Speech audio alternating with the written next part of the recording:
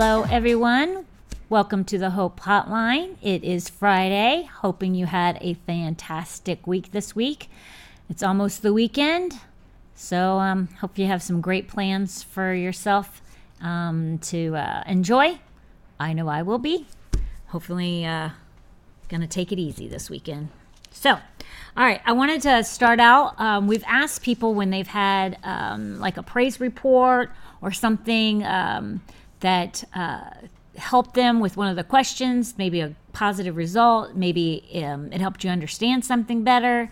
We've asked that if you've experienced anything like that, let us know. Let us know something good that's come from whatever question you had and the response. So we did get one. Thank you very much.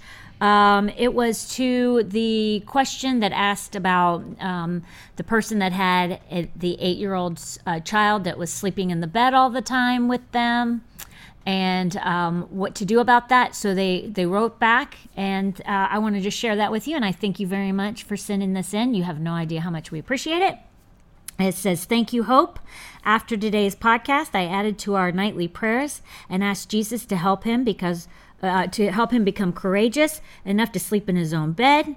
He wants this so bad. He is very scared of the dark and under his bed, and we will work on it and get him LED lights to line his ceiling." So you added the spiritual with the natural. That's really good, because I think based on your question, you thought that he was mainly, or maybe you knew, but that it sounded like he was just used to being with you because of breastfeeding for so long.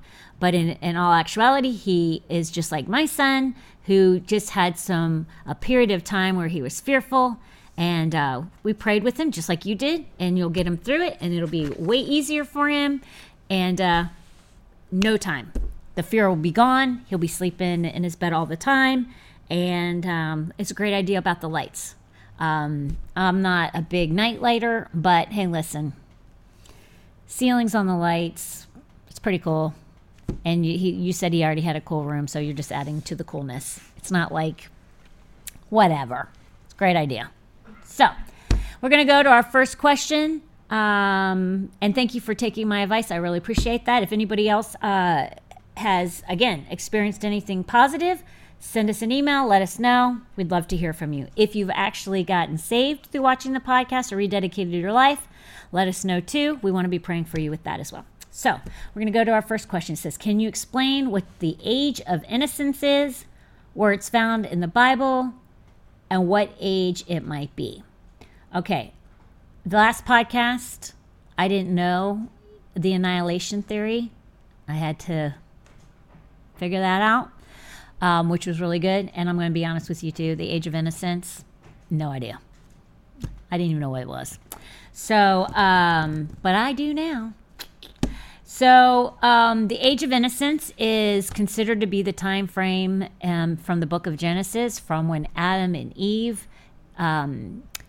began to exist on the earth. So from the moment they were placed on the earth, Adam was placed on the earth, and Eve, to the time that they sinned.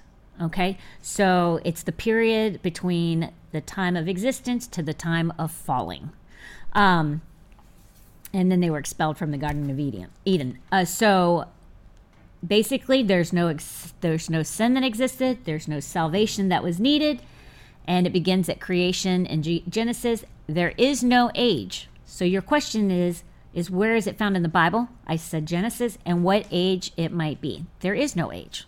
It's just all about Adam and Eve and the time between their pure, while they walked in the Garden of Eden, the purity that they had during that time, where they didn't know that they were even naked, to the time that they fell to the lie of the serpent, to the devil. So, again, Adam and Eve, creation to time that they fell. That's the age of innocence. There is no age like a number, okay? And it's found in Genesis, which we all know. Let's go to the next question. Is it biblical to say God opens and closes doors? Absolutely, because he does, and that's also in the Word. Revelations 3:7-8 says, "These things says he," and the word he is in a capital H, meaning God, Jesus. These things says he who is holy, he who is true, he who has the key of David, he who opens and no one shuts, and shuts and no one opens. I know your works. I see I have set before you an open door, and no one can shut it. For you have a little strength, have kept my word, and have not denied my name. So opens and closes doors. And also, if you look where it says, ask and it shall be given unto you, and it's in Matthew, ask and it shall be given unto you, seek and ye shall find, knock and the door will be open. There are doors. And the thing is I wouldn't pray that very often. There's really no need to pray that God opens and closes doors that often. I think, if you don't trust hearing the voice of the Lord, then maybe you want to pray that. But a lot of times, that prayer is not really needed. A lot of the times that what we should be doing, if it's a really big decision, maybe you do that. Like when we were buying this building, we really sensed the Holy Spirit. When we bought this building, it wasn't even on the market. So we went from being in a shopping center facility where we rented. It was at least 5 parcels in this little shopping strip. And it was 7,500 square feet, something like that. So it would seem like it was a huge leap to go and buy a building that's 52,000 square feet. In fact, it's probably the largest church square footage in the area. So you go from being in a very small facility where you're renting to owning one of the largest, if not the largest, church facility in South County, Sarasota. Parts of Charlotte County. I don't even know if Charlotte County has a big a church as this one on the whole. So it used to be a mall. It was the Northport Mall. So it was set up to be a shopping mall, which most churches, that's not the end game. So they don't really have that much square footage. But so basically when Tom and I were praying, we really felt like we saw some things transpiring, like little miracles along the way to make you go,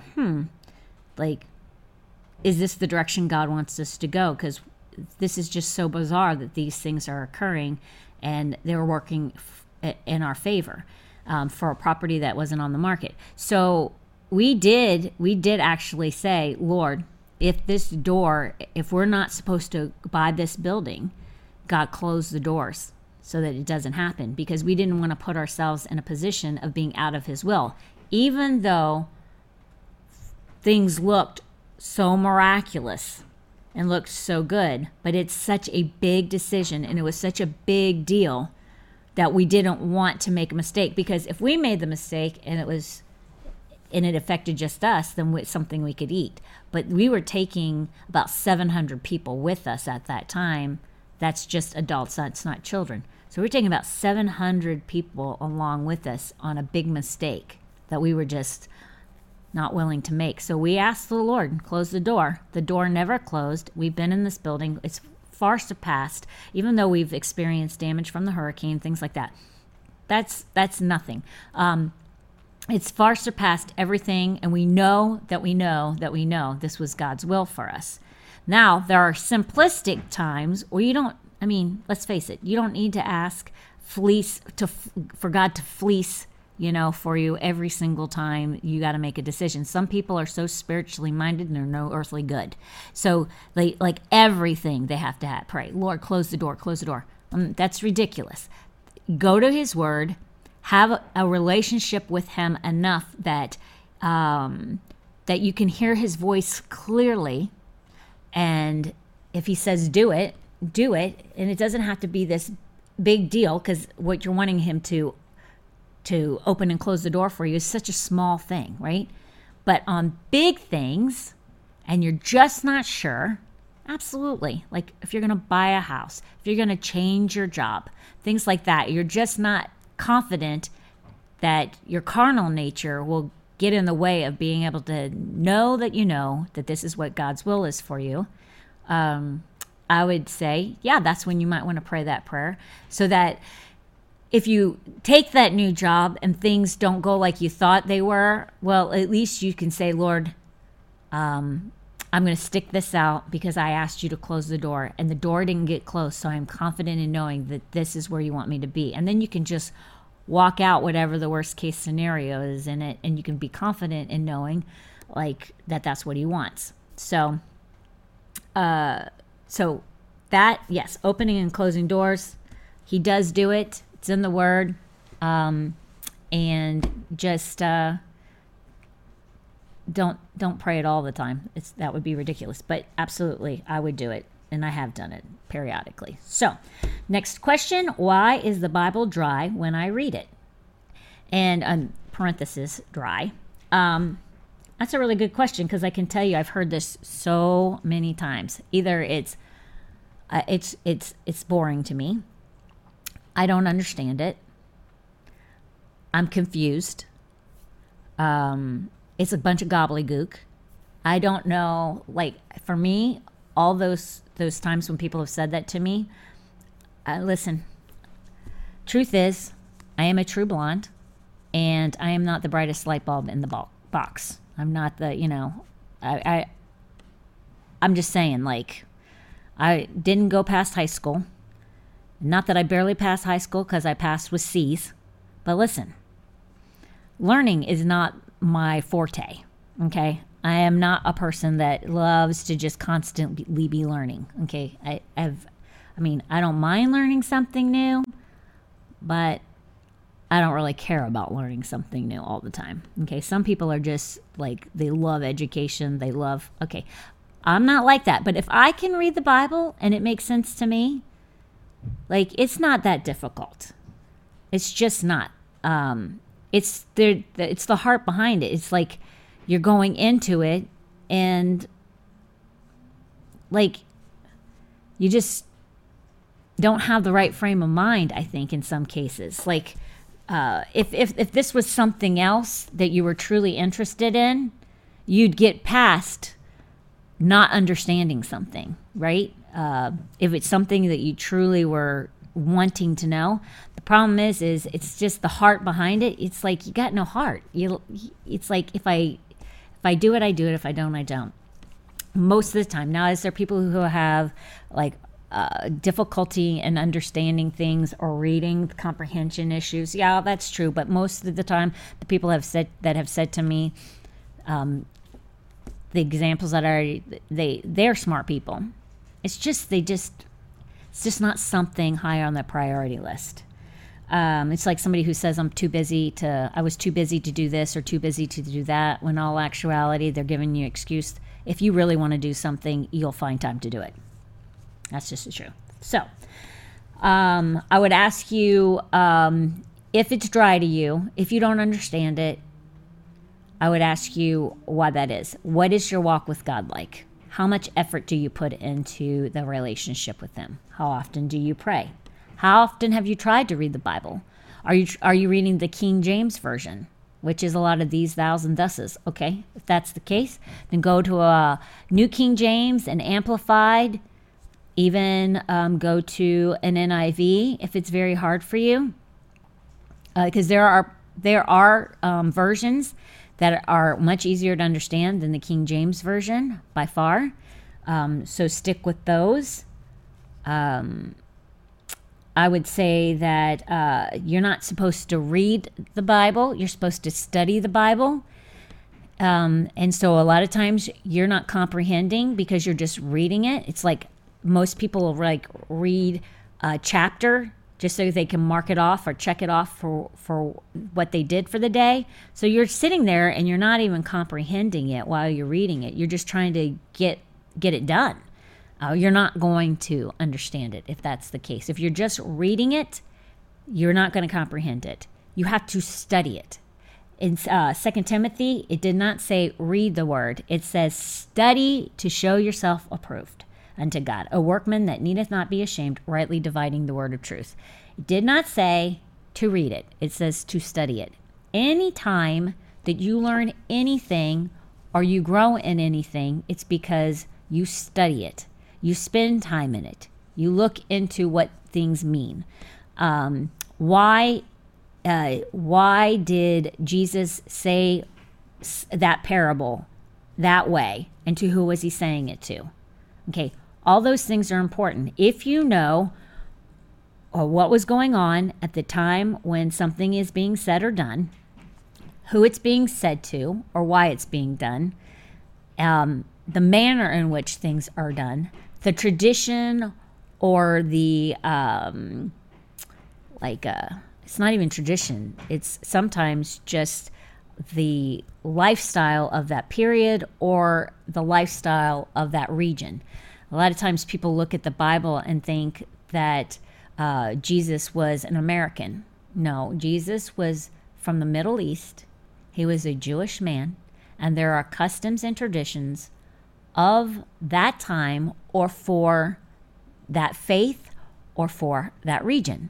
And to understand those things will open the Bible up to you. But if you read the word as an American, it will oftentimes not make sense to you. And that is the reason why you're having a hard time, is because you're reading it, you're not studying it. You study the word and it will open up to you and you'll see the Bible in ways that you never thought possible. But the thing that requires is this thing right here, you got to shut it off. You got to shut it off. You got to put it down.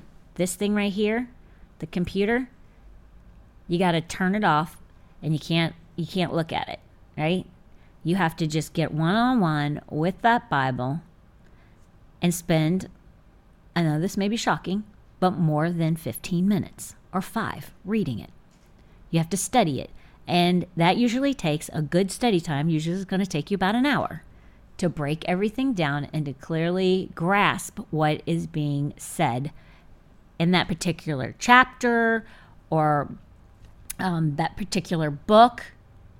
It'll change everything for you, okay? So don't read it, you study it, and that'll change everything for you. Next question. I'm reading my Bible about healing and manifestation of healing. I read the healing scriptures, and I command my body to rid itself of sickness and disease daily in Jesus' name. We are healed already by his wounds, the curse on the tree, and the promise he made. So you have a clear understanding of what the Word of God says, which is phenomenal because a lot of people don't even know that part of it, okay? Here's the thing. Let's finish the question. Please tell me, if we believe we are healed and have faith to move mountains, how is it after I read and pray, I reach for my pain cream, my supplements for pain, and even visit my doctor on occasion for that pain shot? Is that such a lack of faith that my healing will never be manifested? Okay, I'm just going to tell you that there are a lot of people that are watching this right now, and they're like, did I write that question? I don't remember writing that question. What you wrote is what so many people feel. They're going to relate to this for themselves because it's a very common question and thought process. And I'm going to just flat out tell you that yes, healing is real, that everything you wrote, and I'm going to give you scripture, is healing is for today. It's God's will to heal every time. By his stripes you are or were healed. And is it such a lack of faith that your healing will never be manifested? No, but there's some things that I'm going to help you with, and hopefully you'll dig deep in the Word for yourself, and then you'll receive or you'll get the manifestation of your healing because you're already healed. Your body, your carnal man, just hasn't tapped into the spirit man, and the spiritual part of you is healed. You just have to push both of them together. So, and go like this, and then you'll see the manifestation of your healing. Okay, so we're gonna hit this hard. Okay, the Bible is very clear about healing. Isaiah 53:5 says, But he was wounded for our transgressions, meaning sin. He was bruised for our iniquities, again sin. That chastisement. So we know that everyone believes in these two scriptures, or these two things right here. He was wounded for our transgressions. He was bruised for our iniquities. So everybody gets that part. They go, that's mine. Salvation, that's mine. They believe that they are saved when they pray for the forgiveness of their sins, right? Nobody doubts that. The chastisement of our peace was upon him, and by his stripes we are healed. Present tense, you are healed. And it doesn't say, and by his stripes, sometimes you're healed, maybe you're healed. It does not say that. It says you are healed, period. Now, what's funny about this is where they'll believe the chastisement, the transgression, the iniquities part, or he was bruised for our iniquities. They'll believe all of that. They stand and they'll preach to people they need to be saved, that Jesus paid the price for them on the cross, that once they say that sinner's prayer, they're going to heaven. There's no doubt whatsoever. But you throw in, by his stripes we are healed, and that one's like, no. That's if it's his will that happens, which is hilarious, because then they should throw that in with the first part, which is if it's his will, you're saved. It's not how it reads. All of it is his will all the time. It's whether or not you want to believe it. That's just the facts. 1 Peter 2:24 says, he who himself bore our sins in his own body on the tree, which is the cross, that we, having died to sins, might live for righteousness, by whose stripes you were healed. Past tense, you were healed. You are healed. All of it is, healing is now. It's for you. It's been received through what was purchased on the cross. Okay? Period. People don't want to look at it like that, and what they're doing is they're adding and subtracting from the word, and the word is very clear that you're not to do that. The Bible is very clear. You're not to subtract or add to the Bible, but people do it all the time when it comes to healing, because what happens is when people aren't healed, it is taking the onus off of them, the responsibility off of them for maybe a loved one not being healed that they love so much, that they said had so much faith, whatever. It takes that off of their responsibility off of them, and it must be God. It can't be anything else. I mean, it's either a person that's not healed, and it's their responsibility, or it's God. So it's so much easier to say God just didn't want to do it. They're healed when they get into heaven. They'll receive their healing in heaven. Well, that's true, but that wasn't God's best. You know, it's very clear that in the Lord's Prayer that it says, as it is in heaven, right? So if there's no sickness, disease in heaven, then when we say that Lord's Prayer, whatever is in heaven is ours. There's no sickness and disease in heaven, so there's no sickness and disease for us here on earth. It's ours if we want to receive it. Healing is for us. I would say you are double-minded. It's very true. You are double-minded. Most people are. Not in everything. Sometimes you can believe and you receive whatever it is just like that. Because you believed wholeheartedly whatever you were praying for, it would come to pass. I mean, sometimes you sit there where I received my healing this time. Why didn't I receive my healing this time? And the thing is I would say, well, because this one might have been easier for you to believe for than this one, because this one seems like such a much bigger deal. I've seen so many healings over so many things, from people that were terminal, or something that was, you'll have to live with this for the rest of your life, but it's not going to kill you, but you'll live with it for the rest of your life, to headaches, whatever, like small things to big things. Like, all of it is all the same to God. The small thing, getting rid of a headache or a cold is no different to God than getting rid of cancer or HIV. It's nothing to God. Both of them equally the same. Just like sin, all sin is equally the same. Some sins just have higher ramifications of penalty and that you have to live with for the rest of your life.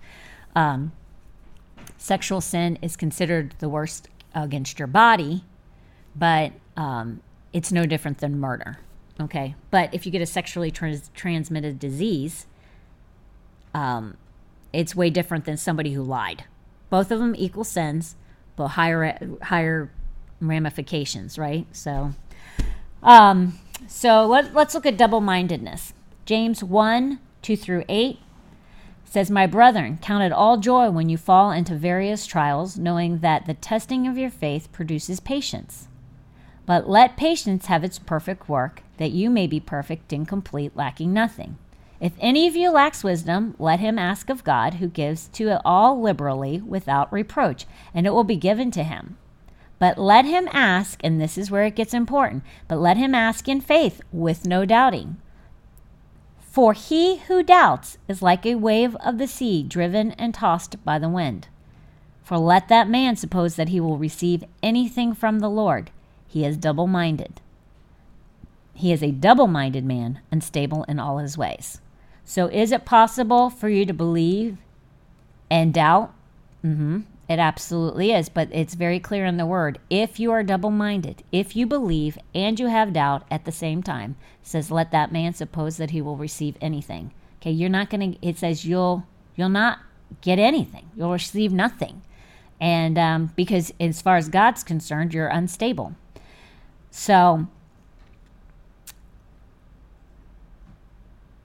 that's not a knock on the person that wrote this or anybody else who's double-minded. I think every person within the sound of my voice, including myself, deals in has to overcome doubt and double-mindedness. It's what do you do with it? How do you get rid of it? And I'm going to give you some ideas. I'm going to tell you what I do. That's all I can do, is I can give you only my advice on what I do to help myself with doubt and unbelief.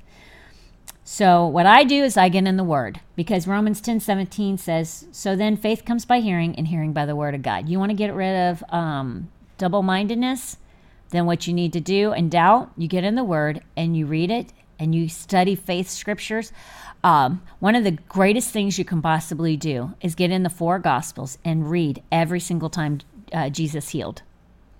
And every single time Jesus healed, or the person was healed, what he asked them is, do you believe or do you have faith? Every single time. When the man that came to him and says, "I believe, but help my unbelief," and that was when his child was having seizures, he said, "Help my unbelief." And Jesus said, "Do you believe?" So right there, all of it comes down to what you believe and what you have faith for. And you just need to get rid of doubt and unbelief. People are so offended if you tell them they have doubt or unbelief. They're so offended by that. I don't understand why that is. If you understand why you're not getting healed, then you can do something about it. But if it's God and it's his will, like people will pray to be healed, and they'll say that they'll pray for healing, but they'll say only if it's God's will. And my thing is, what's the point then? What's the point in praying? If it's God's will, then it'll happen. If it's not, then it won't. But why are you even praying? Because it's going to be God, whatever God wills anyway. Makes no sense whatsoever. I think it just makes people feel good. Like they might be doing something, but you have control, complete control over the results in your life that you receive.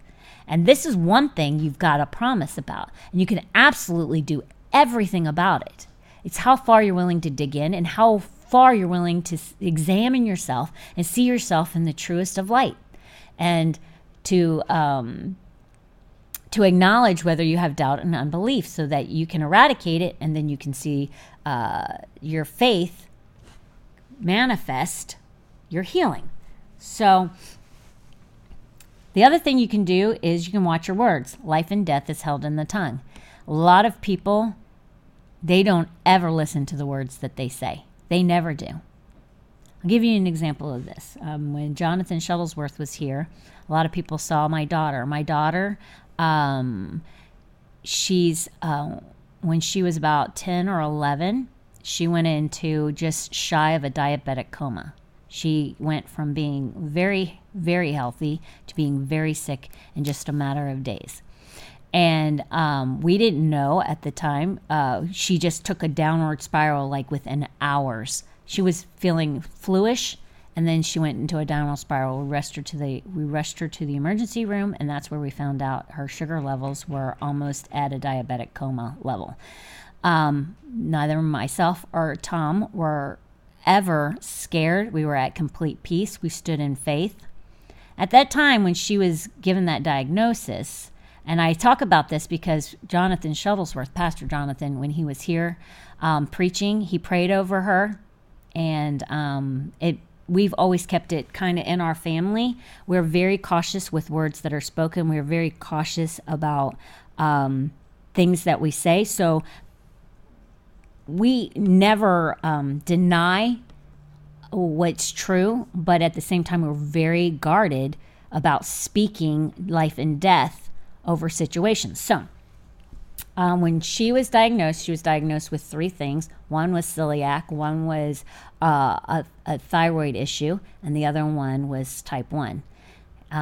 Within the 48 hours of, maybe a week, I'll take it so that it's just in case I'm wrong. Within a week's time frame, a celiac disease, we prayed over all of these things to be gone. Celiac was gone within the week.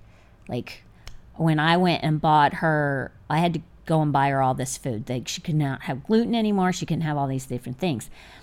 And I remember buying it all, but I was like, you don't need to eat this. We're standing in faith. Celiac is gone. You can eat anything you want. She ate anything she wanted. We went back to the doctor the following week, and he's like, she doesn't have celiac. Her test results have come back perfect. She's fine. She can eat whatever she wants. Miracle number 1.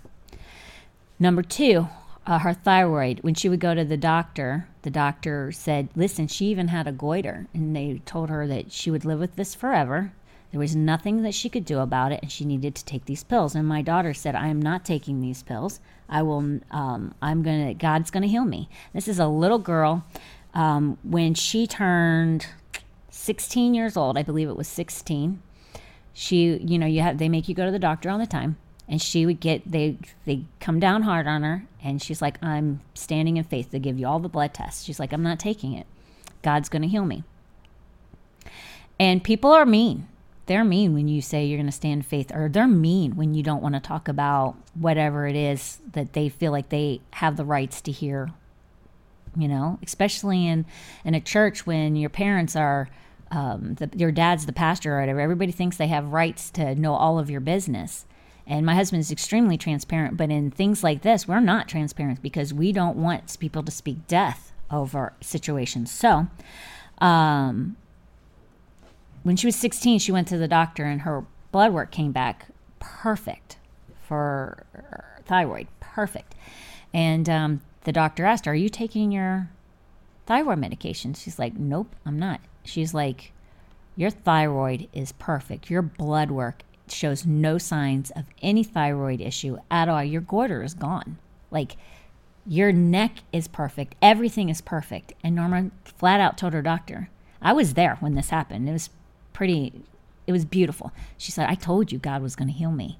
The doctor had nothing to say. And this doctor was a little rough at times, but she's a good doctor. So, and I thank God for doctors, because my faith, her faith, Tom's faith hasn't always been there. We've won a lot. But we've lost some too. So thank God, because if I hadn't had the doctor there, or those doctors, when her blood sugar spiked like that, it would not have been a good situation. So, but we're believing, and we're standing on the type 1. Now, those 2 previous ones, she's been completely healed of, and both of them we were told she would live with for the rest of her life. That's not the case. We've seen God take care of it. Type 1, we're still standing on. We believe. And people have used it against us. You're these faith people. Well, what about your daughter? And I say, that's on us. That's on us. It's our faith that hasn't gone where it needs to go in order to see that healing. But we will see it, and it will be a testimony to God's goodness. And the thing is people have been nasty to her because they want to talk to her about why she wears a thing on her arm so that she can keep track of her blood sugar. And people have been nasty because they feel like they have the rights for her, like they want to talk to her about it. They want to ask her questions about it. My daughter will not talk about it. And the reason she doesn't talk about it is because the times that she has goes down bad wormholes. Like they'll want to talk about and commiserate with whatever they've gone through or whatever a family member has gone through, whatever. My daughter wants no parts of that. As far as she's concerned, by his stripes, she is healed. Life and death is held in the tongue. And she will not eat the fruit of bad communication. Has she always handled every situation correctly when people have come to her? No, she's not. But when she's tried to be nice about it to people, the same response still happens. She doesn't want to talk about it. They push until finally she has to go, I'm not talking about it. And then they're rude. So I would tell people, if they know somebody that's standing in faith over something and they don't want to talk about it, they want to let it be between them and God or the small pocket of people that they've chosen to stand with them, because you need to be very careful about who you ask to pray with you, to stand in faith with you over a healing. You don't want God's will people praying with you, because that's what they're going to pray, is God's will. And God's will is that you're always healed. That's doubt and unbelief. You want people who know that by his stripes you're healed, that the manifestation is going to come, that the words that you speak life over that situation. You bring life to that organ or that body part, whatever it is. You have to be very careful about who you add into that small. Jesus only had 3 close people that he brought in to pray over things. He wanted like-minded individuals. So he could have had the 12 come in to the young girl that had passed away, and the flute criers and everyone were standing outside. What did he do? He told them to go away, and then he took his 3 partners, Peter, James, and John, up to that room with him, and they brought that child back to life. Okay? So be very careful. Life and death is held in the tongue. Proverbs 18:21 is where that scripture is. It says, death and life are in the power of the tongue, and those who love it will eat its fruit. So words matter. They matter a lot. And I'm going to tell you, they matter so much that I know from a family member. My father-in-law was a smoker. And so we begged him to not smoke anymore. But, people will do what they want to do. Well, he got lung cancer. And he came to us, I remember the day like it was yesterday. He came to the house and told us that he was diagnosed with lung cancer, that it was not good, that it was stage 4 at the time. And it all happened because he got pneumonia, he got in a cold, and he went to the doctor. And the doctor did an x-ray, and that's where they found the spots on the lungs and some places throughout the body. So we told him at that time, he was not saved. We told him, first thing you need to do is you need to get saved. And we led him to Lord in our kitchen. The next thing we told him is you have to watch your words. Everything you say is vitally important. But he was newly saved, and so some of it he understood and some of it he didn't understand. But we began to pray, and we began to stand with him that the cancer would be gone and he'd be completely healed. And so that actually happened. It was, it was like a year-long experience. And about 6 months in, he went to the doctor, and they found no cancer in his body. There was nothing. The doctors were like, we can't explain this. We don't know what's going on, but you are completely healed. I mean, there's no cancer. He didn't say the word healed. They were like, you have no cancer. We don't know where it's gone. You can clearly see here on this x-ray, there's cancer. Now there is no cancer. We don't know why. We weren't lying to you, but you're totally cancer-free. We rejoiced. He was elated. He saw God's hand move in a mighty way. My husband said to him, Tom said, now listen, life and death is held in the tongue. Watch your words, because right before my husband said this to him, he goes, I hope it doesn't come back. My husband clearly said, don't speak those things. Well, we weren't around him all the time. So lots of people, you have to be very careful who you allow speak into your life, because they will bring in doubt and unbelief to your situation. So he was around a lot of reality people, a lot of people who just said a lot of negative things to bring doubt to him that this would come back. And it only took a matter of 2 months until the cancer was back in his body. And we knew why, and we knew who were the people that were speaking death over him. And he ultimately ended up passing probably about 3 or 4 months later. But we saw cancer go and then cancer come back. Okay, that's because of words. They are powerful. Also, sometimes people think that they know, and people will say, well, that's not the case for my Aunt Susie, because she did have faith. She did believe, and she wasn't healed. And I say to you, you don't always know what's going on in people's hearts, minds, and thoughts. I'll give you another example. I knew a woman who had Lou Gehrig's disease. She was, up to the point she got it, she wasn't very strong in her faith. She admitted it. And she would always say, she said, I know why this happened to me. Because I said from being a very young woman that I would never live old. I knew I would die young. I didn't know why, but I just knew I would die young. And she goes, I repeated it all the time. I know I'm not going to grow old. And she goes, and she knew by this time, because she'd gotten into teachings about faith because of this disease. She's like, I spoke this over myself. Yeah, you do. You do speak that over yourself, because life and death is held in the tongue. So, she was fighting a good fight of faith, I will tell you that. But she tried her best. She progressed in her faith the best that she knew how. I remember spending the night with her in the hospital because she had gotten so sick. So I would spend the night with her and I would pray over her throughout the night. And one of the last times I spent the night with her, I remember her saying to me privately, she's like, my family doesn't know this, but she's like, would it be wrong for me just to tell the Lord that I'm ready to come home, that I'm just going to give up?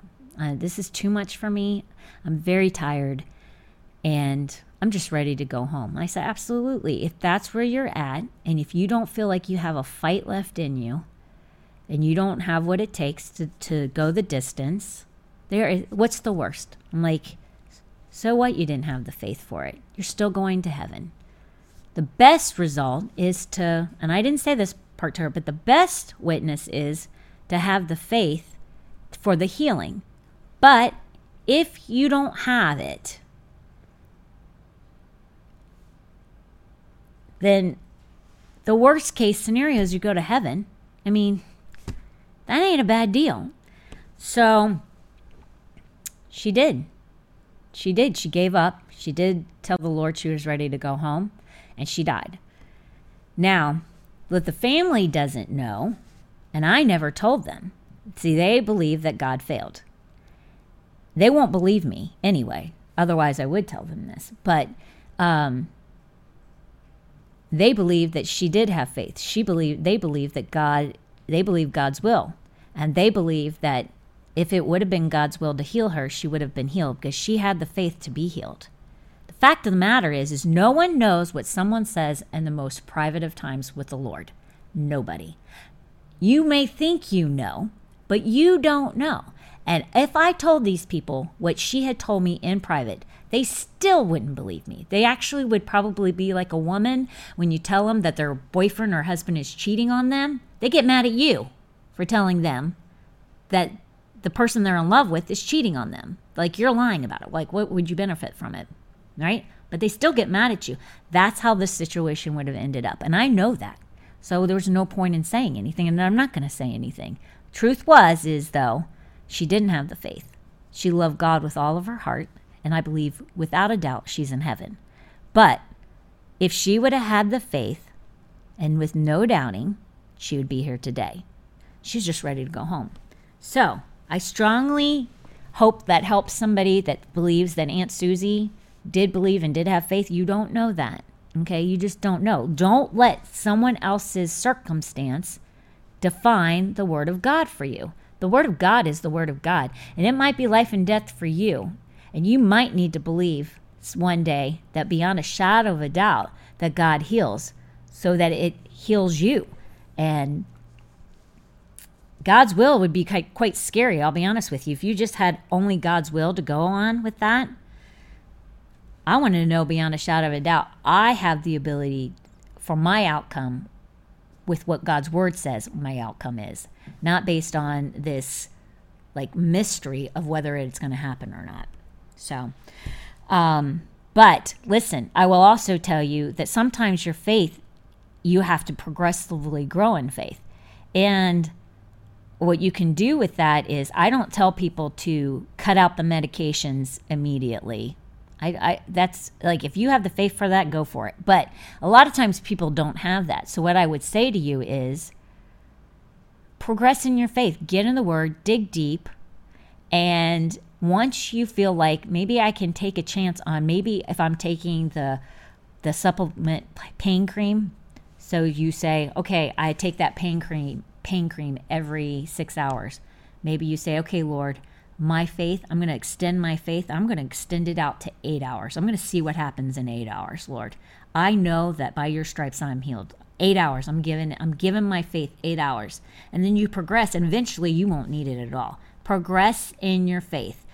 Don't cut. I'm not encouraging going cold turkey. Unless you have the faith for it, most don't. So progress. And if you're not facing anything to begin with, and you're feeling healthy as a horse, you have no issues whatsoever, but you also have no faith, what I would suggest that you start with is, when next time you get a headache, if you get a headache or if you get a cold, don't go to the aspirin bottle. Don't run. 1 second. Don't go to the aspirin bottle, and don't go to the Sudafed. Fight it out. Walk it out with your faith. Like, don't give up. It's faith grows the more you use it. It increases. And like, I can just tell you, I mean, Tom, like, he never got sick up until just before we got this building. Or were we in this building when he got sick that one time? We weren't in the other building. I hadn't seen him sick in probably 20 years. I mean, he never, and like, if he did get sick and it started to start coming on him, he'd go into his office, he'd close the door, he'd be with God, and like, what started out, he'd be done in like 2 hours. Like, people would be vomiting and stuff like that. He'd start feeling that queasy feeling. He'd start feeling like it's coming on him. He'd go in his office, he'd close his door, he'd walk out, and he'd be totally fine. He used to get migraines, and sometimes migraines try and come on him, and he would, at one time, he would have a migraine, and it would last like a day or whatever. He got it to where a migraine, if he started feeling it come on, he'd go in his office, he can get rid of him in 10 minutes. Let that be you. I mean, who wants the next stomach virus or the next flu to come around? People just act like, oh, it's flu season, and so they just accept it that they're going to get sick. Why? Why would you accept that? Nobody has to be sick. You don't have to deal with headaches. You don't have to deal with the common cold. That's not for you. You're the righteousness of God. You have God's healing at your disposal. Like, activate it. Don't just accept it. That's craziness to me. Unacceptable. So start out small and work your way to the big. Mind your words. Watch them. Don't let anyone around you speak life or death over you. If somebody starts speaking something that is contradictory to the word of God, or they just want to be nosy, do not entertain them at all, and get in the word. If you have to put Bible scriptures all around your room, hey, listen, I felt like something was coming on me last week. All I did was listen to scriptures. I put Rodney Howard Brown, his scripture verses on YouTube. I played them over and over and over again while I slept. And then I also listened to a lot of teachings. Got Kenneth Hagin on, just started listening to a lot of teachings, and it changes you. It just does. I listen to a lot of Andrew Womack, a lot.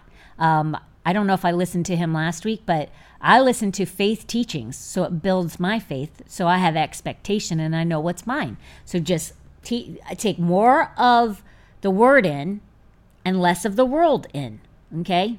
That's what you got to do. It's only one letter difference, right? World, W-O-R-L-D, word, W-O-R-D. Yeah, get rid of the L, stick with the word. So, next question. Is divorce allowed in case of physical abuse? If not, what to do if the wife physically abuses her husband or the husband physically abuses his wife? You must be some kind of woman if you're the one physically abusing your husband. Or he's scrawny. It happens. I do know. Well, a scrawny or a little woman can take a bat to any big guy. I mean, if he's like... You got problems, dude. The word does not say you can divorce over abuse. The word only has 2 reasons for divorce: adultery and abandonment. And I know there will be people that contradict this. Well, no, my pastor said if you're in a physical, if you're physically being, what is it called? Physically being abused, but there's another word for it. Assaulted, whatever. If your body's in danger, then you're allowed to divorce. Well, find that in the word, because I don't see it. I never have. I mean, I've heard these teachings before, and there's not one scripture that goes behind it. I'm not saying you stay in an abusive relationship. That's not what I'm saying. I'm just saying you can't divorce for an abusive relationship, okay? I would never stay in a house where my butt was getting kicked. It's not going to happen. I like my butt too much. But we know that adultery and we know that abandonment, okay? The scripture for abandonment is in 1 Corinthians 7:15. We all know the ones about divorce. We all know it, okay? But most people don't know about abandonment. 1 Corinthians 7:15 says, "But if the unbeliever departs, let him depart. A brother or sister is not under bondage in such cases, but God has called us to peace." So if he leaves or she leaves, let him leave. You're not obligated. And it says you can divorce for it, okay? But physical abuse is not one of those, okay? You can separate for physical abuse. You cannot divorce, okay? So if you feel like your life is being threatened, go your separate ways. Find a place that you can be safe in, and hopefully you guys can reconcile once the cray-cray is out of the individual trying to beat you. But you can't divorce. Or you could divorce, but you can't remarry. And that's one of the things that it says in the word. Like, if you divorce for unbiblical reasons, then you don't get to remarry. Okay, but I would just separate. Pray for that person and that they become saved. I've heard of stories where this is the case, that people were in abusive relationships and they got back together after that was done. God's the only thing that can take care of that, though. You need to know that. And I've already addressed this, but fits of rage is a sin. So if someone is beating up somebody, or if you're physically, and sometimes it's not even beating the crap out of each other, it's just you guys get so mad that the woman starts just punching the guy, or the guy like just kind of pushes the girl. That's a fit of rage. Galatians 5:19-21 says the acts of the flesh are obvious: sexual immorality, impurity, debauchery, idolatry, and witchcraft, hatred, discord, jealousy, fits of rage, selfish ambition, dissensions, factions, and envy, drunkenness, orgies, and the like. I warn you, as I did before, that those who live like this will not inherit the kingdom of heaven. We already, in another podcast before this, talked about it in Romans, okay? It is throughout the scripture. Fits of rage, you hitting, you responding with physical violence in any way is a fit of rage. You are in sin, and if you continued on with it, you won't go to heaven, because it is a sin that is a lifestyle. And, I mean, that's just the way it is. You got to stop it. You don't have the rights to put your hands on anybody, let alone it's sin. So knock it off. get a hold of yourself. One of the fruits of the Spirit is self-control. Everybody has the Holy Spirit dwelling in them, so everybody can control themselves when they grab a hold of that one fruit and use it. Use it. I strongly advise. You'll make your life a lot happier. Okay, last 5 minutes. I am going to give everybody a chance to come to know the Lord. If you are not saved, or if you've walked away from God and you want to be saved again, now's your opportunity. After we do this, I have a little guest with me to talk about something amazing that God did through them, to them through giving, that you need to hear. Okay? I love to give examples because people do way better with examples than they do with just, saying the Bible says. If you see what the Bible says in action, then it might propel you to actually do what the Bible says. So let's do the salvation first, and then next we will do the giving. So if you do not know him, if you do not know Jesus as your Lord and Savior, this is your chance to change your life for the better in ways that you never dreamt possible. And it is simple as saying it's the sinner's prayer. So let's do this together right now. Simply repeat after me. Dear Heavenly Father, I ask you to forgive me of my sins. I ask you to be my Lord and Savior. And Father, from this moment on, I live for you. And when I die, I will go to heaven and be with you forever. In Jesus' mighty name we pray. Amen. Now, are you going to come on over here? Come on over. This is my buddy Jer. Now, I'm going to lean in, Jer. Yeah. I know your wife really well. Very well. She's my producer. Tracy, this is Tracy's husband. Tracy was the one that had the long blonde hair for the commercial that she said, you might not have understood what she said, but she said, how did you say this, Tracy? Not happy about that. Oh, I'm not thank you. I'm not happy about this. I'm not happy about this at all. So this is Tracy's husband, Jer. Jer has a great, this story last year, this is relevant because this was just last year, right? Yeah. Last year, their whole family went through a pretty, not tough, but I would say a big, huge faith walk.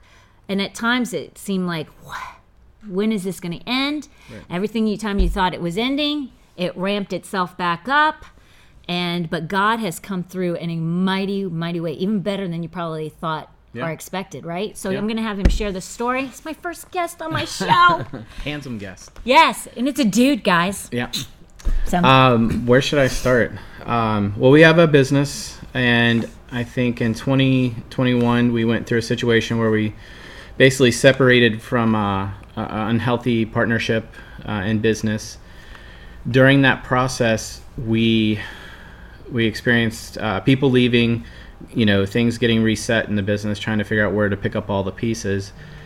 During that time, that's one of the scariest things we've ever been through. It's almost like a divorce, but for business. But during that time, one of the things I think I heard you say in the last episode was give when it's hard. Or if you're going through something hard, really, that's a great time to give more. Yep. One of the first things I did, and I thought I was crazy, but I did it, is I wrote, so we were going to have to deal with lawyers. I wrote the biggest check I've ever written in my life, basically. I wrote a $10,000 tied to the church before I had a $20,000 lawyer's bill. And we only had X amount of dollars in the bank. So what I wanted to show God was that I trusted him even when it felt like I was going to fall apart writing that check. I did it with a happy heart. It's just like when you're letting go of something like that, I just said, this is where I know you're real and I'm going to prove it. So I wrote the biggest check I've ever written. During that process, we went through about 8 months of back and forth. And here's what's one of the biggest things that God did in that is he sent a Christian business owner basically to come in and help us fight to save our business. And the person ended up having a multi-million dollar company, and he basically stood behind us and said, I will not let this person steal your business. I'm going to stand with you. Gave us great advice to even grow our company. So that was 1 year. The following year, the next year after we had that victory, we're like, cool, everything's great. That's all behind us. Well, someone stole our Google business pages, where we get 30% of our business. They decided to pretend to be us, took our pages, changed the service areas to like San Juan, Mexico, Alaska, and basically made the phones go silent for a month. During that time, again, we're like, what are we going to do? And we had just decided to tithe off of our business. Literally, I think the month before.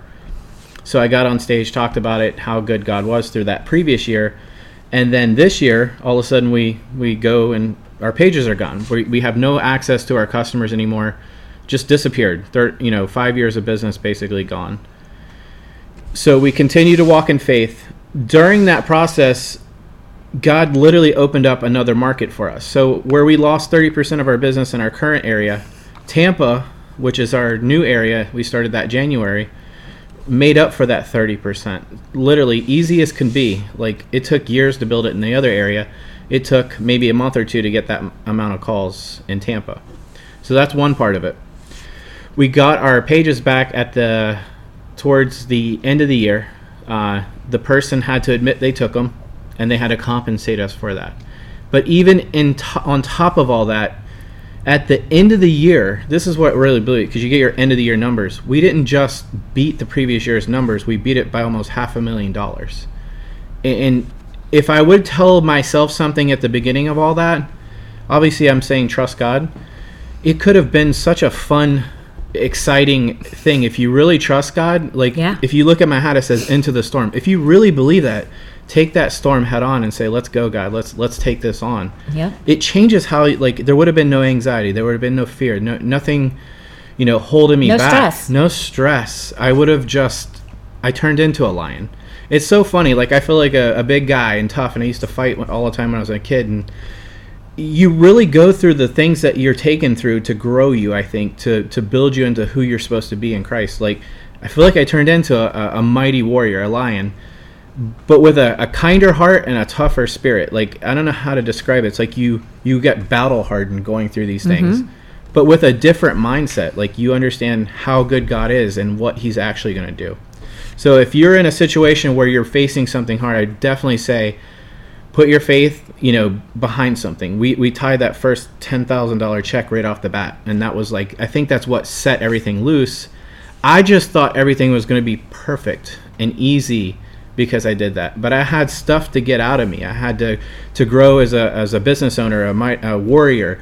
So those things take steps, and that's where it built me into, I think, where I'm heading. So that's what I say. Give. So what I would say to you is, okay, so that $10,000, it was a 100-time fold that you got back plus? Yes. Mm-hmm. Yeah. So that seed that you planted that was so difficult, when it ended up, when that person that stole your pages paid you back, it was 100 plus fold of what you sowed. The 10,000 was so tough, but had you not sowed that seed, maybe you wouldn't have got it. And I would also ask you this, and then we'll let it go, because we far exceeded our hour. But I would say to you, so many people quit. They never, ever get to where you got because they quit. And I'm sure there are people watching that you say, you can easily, I can tell you, earlier in my walk with God, when things got tough, I was just like, forget it. It's too tough. It's too rough. I'm not doing this. I'm done. And I'm sure that there are a lot of people that can totally relate to that. And I know you wanted to quit. Oh, yeah. And but there's no victory. Yeah. There's no winning in quitting. Yeah. So I will personally tell you, one of the things that I hate most is quitters. Yeah. I hate quitters. You're weak. Yeah. You're very weak, because you're weak personally. Yeah. And on top of that, you're weak spiritually. Right. And so you never win when you quit. So the victory is in never giving up. So I had to wear a bracelet for a bunch of years that said literally on it, never give up, because I needed that reminder. So if you have to write a scripture on the fridge or somewhere on a window, put it in your face, on your car, have that scripture, hold on to it, get a bracelet that says never give up. Because once you get through that, you're a different person. You're stronger, and then you get the victory and the reward on the other side. And you're not created to be defeated. You're created to victory. So Yep. never give up. Never give up. Never give up. Amen. So I hope that helped somebody. And listen, plant. If you need a harvest, in order to get the harvest, you have to sow the seed. Yep. So plant the seed. Sow the seed starting today. There are places that you can give. I only suggest 3. Foundation Church, Revival Today, and the River Tampa. You sow into those 3 places, you're going to get a big, big return because it matters where you give. Amen? Amen. Thank you for watching, and we will see you on Wednesday. Have a great weekend. Real talk.